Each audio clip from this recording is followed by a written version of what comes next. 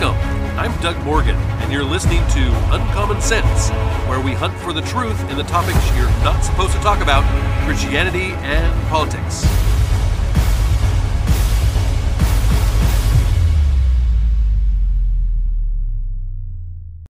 I think that most people that become more politically active and aware find themselves surprised many times by things that they encounter along the way. I myself, for instance, have been interested in politics and government for about as long as I can remember.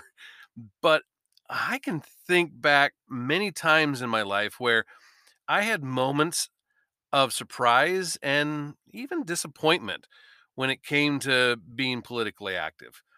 I can think back to when I ran for state representative in a state representative seat, and I was confident that I would receive the pro life endorsement, for instance. There was no one in the race that was more pro life than myself. The interview went very well. I was very happy after coming out of that interview. And really, how could they not give me their endorsement? But weeks later, they came out for one of my opponents, and I was shocked. How could this be? I mean, had I said something wrong in the interview that I didn't know about? This had to have been a mistake.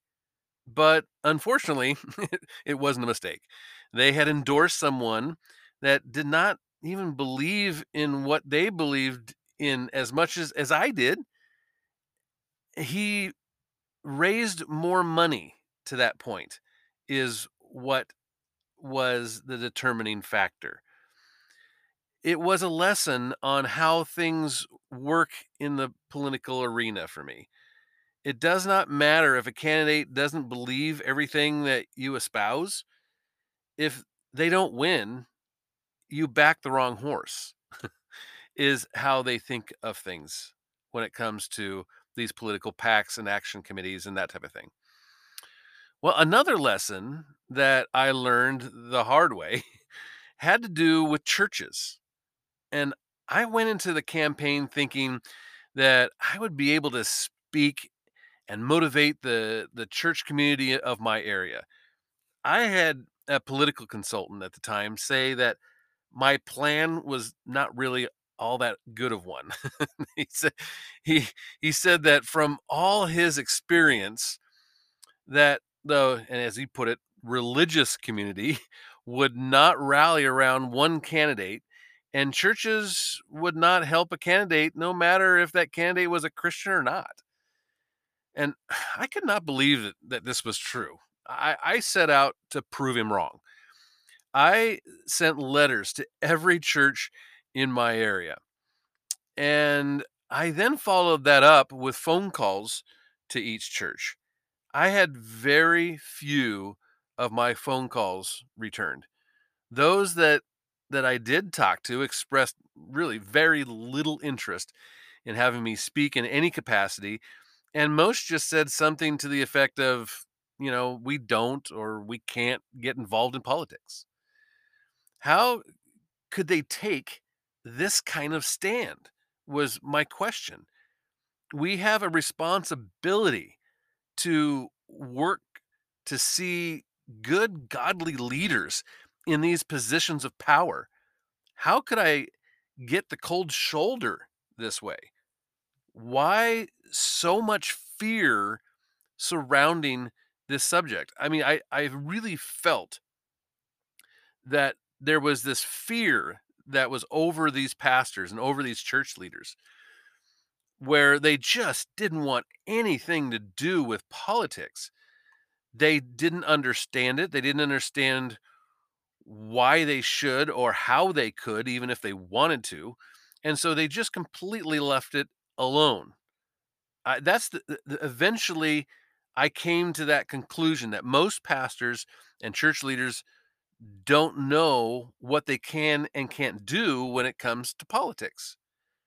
They get scared that someone will take their nonprofit status away if they do something political, And so they just shy completely away from it. It is just easier for them to stick to what they would call the spiritual things and ignore the dirty game of politics.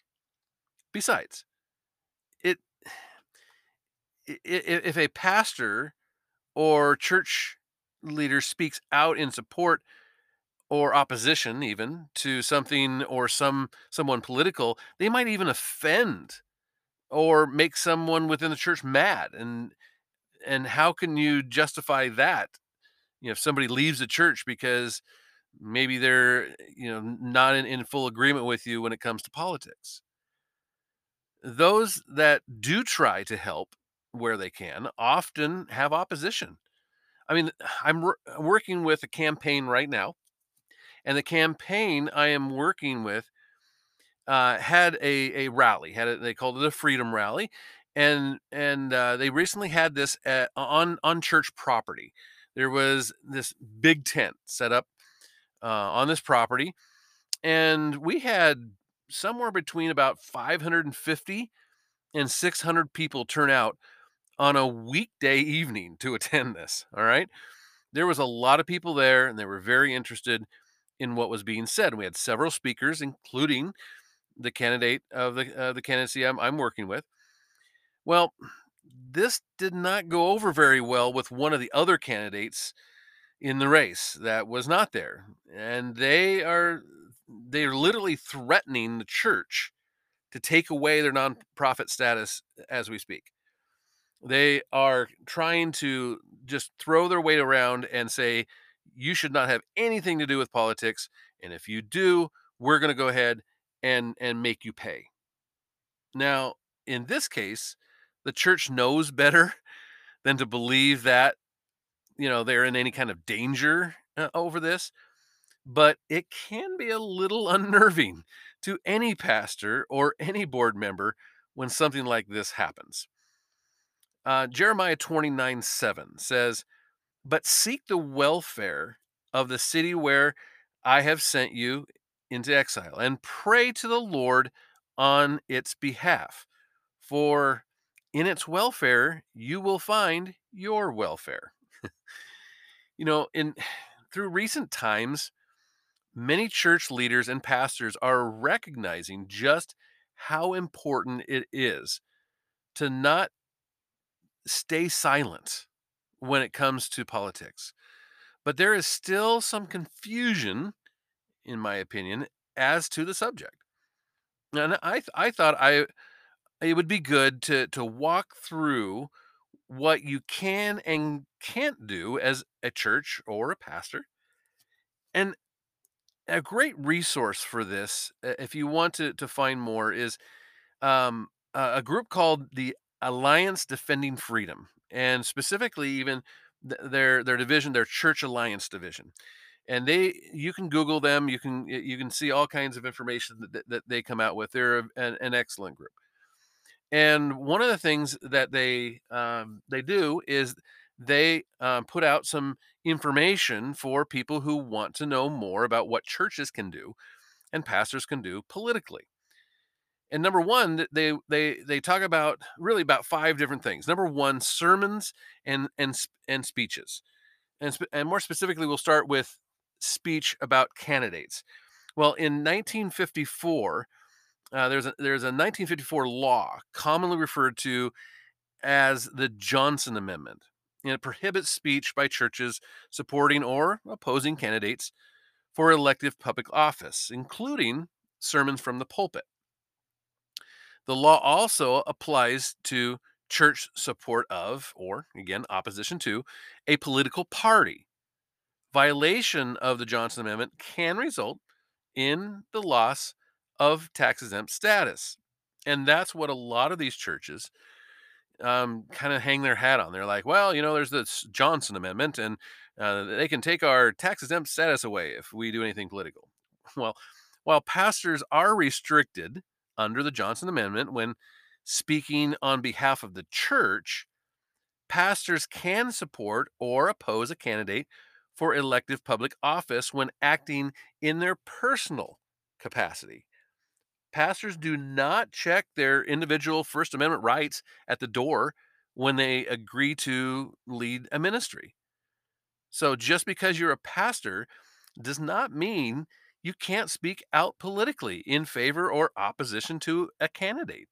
You just can't do it as representing the church and saying this is what the church opposes or supports, and so on and so forth. Now, about speech about issues, churches and pastors in both their personal and official capacities can speak about the public, social, and moral issues of the day without restriction. So that's important. You can speak about these things without restriction. Again, there's freedom of the church. Just because something is, a moral issue, a social issue, a public issue, whatever the case may be, doesn't mean that I can't speak about it if I'm a pastor. As noted previously, when we just talked about, the law limits church speech supporting or opposing legislation and forbids churches from supporting or opposing candidates for elected public office. Given that the scriptures discuss much of what is being debated in our culture, churches have a unique role in guiding the discussion. Our church and our Christian witness and testimony can overlap with issues viewed by some as political. So just because somebody sees something as political doesn't mean it is. And if there's, let's say, a moral issue with something, we can say and we can talk about it as a pastor. Churches can come against something or in favor of something because it's a biblical issue. And just because it overlaps into the political area doesn't mean we can't absolutely talk about it or discuss it. Churches and pastors, in both their personal and official capacities, can also discuss the positions of candidates on issues, as long as the discussion does not support or oppose any particular candidate. So if I'm talking about, John Doe candidate for whatever office, I can say that candidate is not a pro-life candidate. Now, as long as I say, well, so you can't support John Doe because he's not pro-life, or what, as long as I don't go to that extent, I can talk about even how they come down on the issues. Now, let's talk about speech about legislation.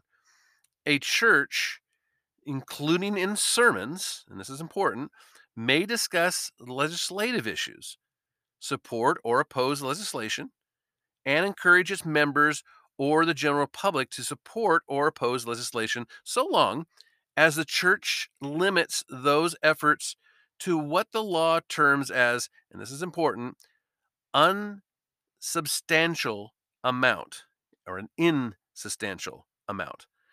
Insubstantial amount. What does that mean? Well, when it comes to the definition of an insubstantial amount, unfortunately, the Internal Revenue Service, or the IRS, does not define this term. Isn't that interesting?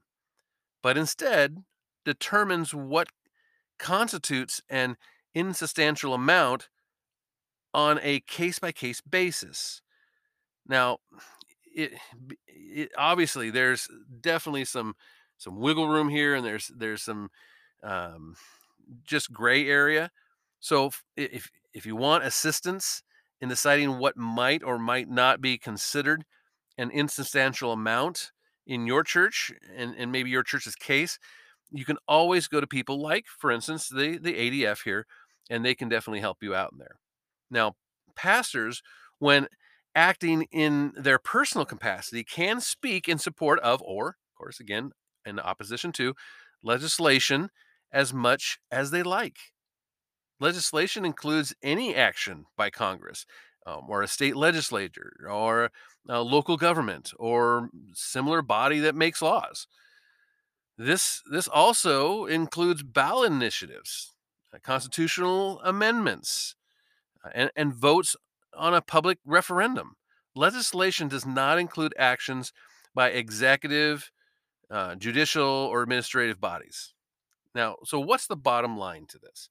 Well, church leaders should feel free to speak about political issues in their official capacities and to support or oppose candidates and or legislation in their personal capacities. What a church leaders should not do, though, is support or oppose candidates for elective public office in their official capacities.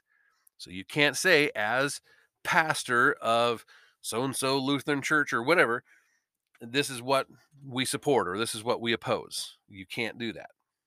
That's the no part. All right. General education of voters. This is a good one in an area in which um, churches can really be involved. Now, when it comes to voter registration, identification, and organization, churches are allowed to participate in nonpartisan voter registration, identification, and get out the vote activities. In order to qualify as nonpartisan, these activities may not be directed at any supporters of any particular candidate or political party. However, these actions may be directed toward groups of people, such as church members or those who live in a particular geographical area. So, just because they're a church member doesn't mean that you're directing them at a particular political party or something.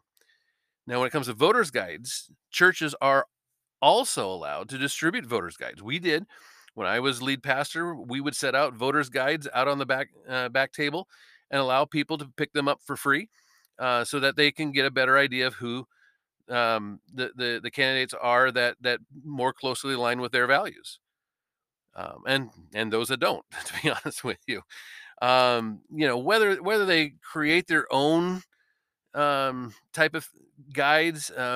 There's a lot of different organizations out there that will do these type of things. But questionnaires, if you develop one for your own type of guide, questionnaires used to develop these guides must be unbiased. Questionnaires should be sent to all candidates, and the questions should cover a wide variety of issues without bias towards the church's preferred answers. Responses should be published in the candidate's own words or in a natural, unbiased, and complete way. And the candidate's responses should not be compared to the church's preferred position, or the survey should not be overseen in any way by any candidate. And that's kind of a one of those things that's I probably didn't even need to say, right? So, local organizations often produce excellent voter guides and make them available to these churches. If you would like additional information on obtaining nonpartisan voter guides for your church, consider just getting in touch with your local family policy group. They should have ones that will have even down to the local elections. You may also find information about candidates by visiting freedomvoterguide.com. Now, bottom line is churches should feel free to participate in nonpartisan voter registration, voter identification, and get out the vote activities. And what churches should not do, though, is engage in partisan support of opposition, partisan support or opposition to candidates for elective public office under the guise of, general voter education efforts. So that's kind of where it gets to be the no. All right, number 3, use the church facilities. Now, using a church as a polling place, churches may work with local governments to act as polling places for elections. At times, polling locations are scarce, and using your church building as a polling place can minister to your community. Candidates appearing at a church meeting or service, they can do that. They may be invited to appear at a church service or a meeting in order to speak, preach, read scripture, or otherwise just publicly address the church. However, if a church decides to invite candidates to a church meeting or service, the church should consider how it will maintain equal opportunity for all candidates. So, like, for instance, when again I was leading a church as a pastor, we had a voters forum where we invited all the candidates of a particular race, and we're able to then see, you know, number one, who showed up, and there were some that did and some that did not, because they knew it was going to be at a church and they decided not to be there, but they were invited, and it's okay. You They don't have to show up for you to have the forum, and that's what we did. We asked questions of these candidates, the ones that showed up, and the ones that didn't show up. We kind of knew where they stood. So this means that if one candidate is invited, all candidates should be invited. Indeed, churches can even host political forums in which all candidates are invited to discuss and debate the issues, as long as the church manages such forums in a neutral, unbiased manner, which is what we did. In addition, the church should also be careful not to indicate any support for or opposition to visiting candidates. And finally, candidates' appearances should not facilitate political fundraising on the part of the church. So, if it's a fundraiser for a particular candidate, that can start to go over the line.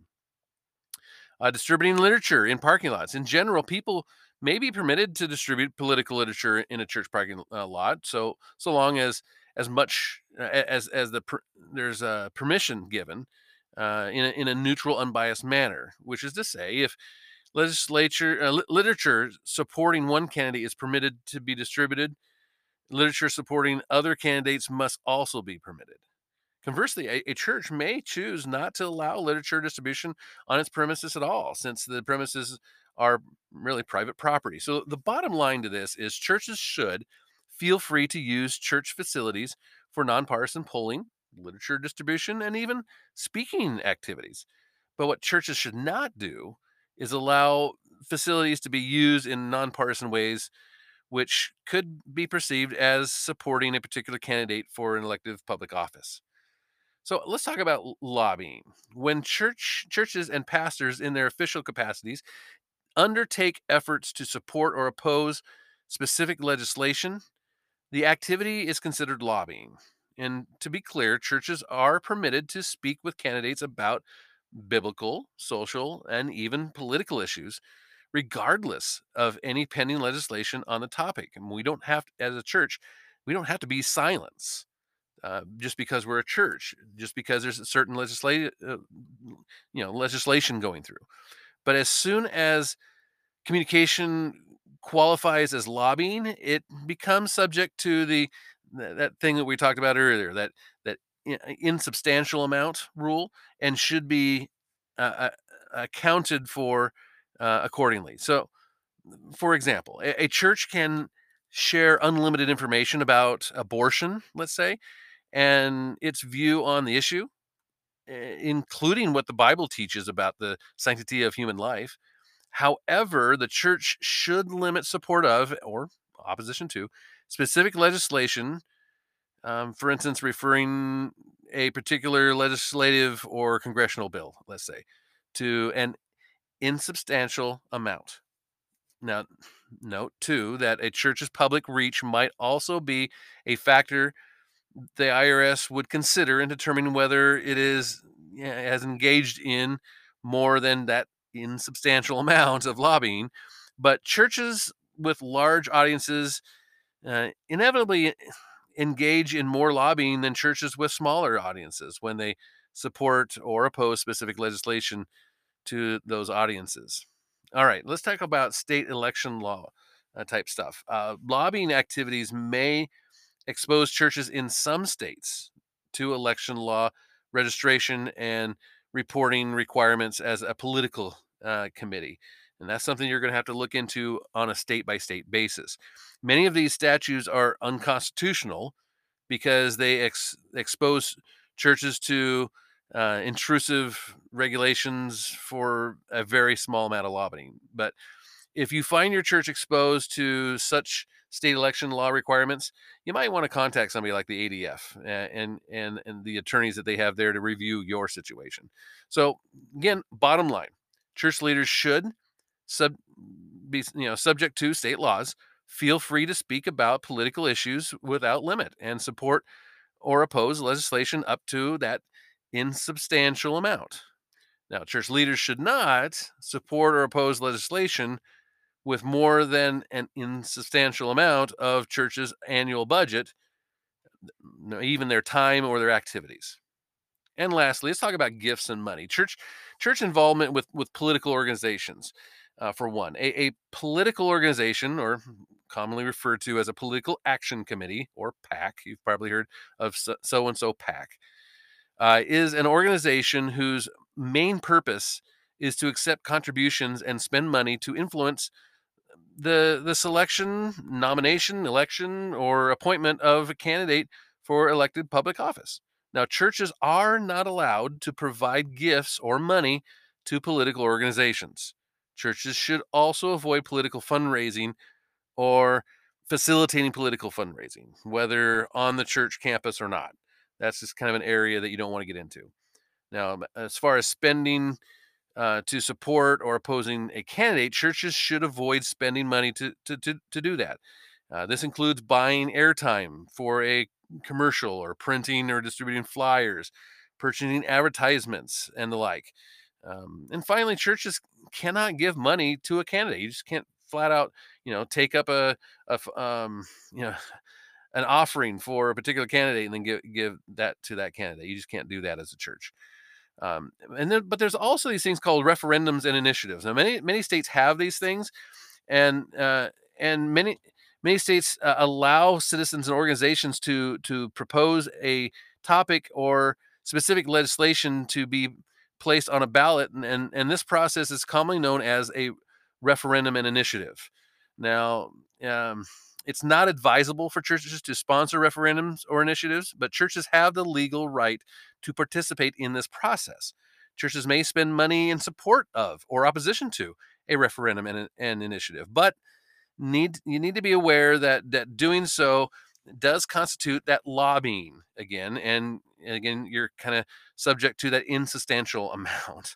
So again, a church should check the state laws, because they do differ from state to state, but you should be able to take part in those type of activities. Bottom line, churches should subject themselves to state law, but feel free to spend or raise money to support or oppose ballot measures up to that insubstantial amount. Now, churches should not spend or raise money to support or oppose candidates for an elective public office. So, what does all this mean? Let's just get right down to the nitty gritty. Always keep in mind that discussion about or efforts related solely to the issues is not restricted by law. Supporting or opposing candidates and specific legislation is where the regulation begins. It is key for a pastor or a church to get involved in the society in which they have been called to serve. A part of this is the responsibility of helping see good, godly people be elected to positions that affect that society. Helping voters understand what the Bible has to say about social issues that are affecting and affected these elections is just what we need to do. Doing this in a legal way is also key. And doing so without fear is so crucial. Understanding, having knowledge of what you can and can't do, and the wisdom to do it is where we need to be biblically. And you may agree, you may disagree. Would definitely love to hear from you on this one. And you can always do that at uncommonsensepodcast.com. Thank you very much for listening. This podcast is a production of Morganite Communications.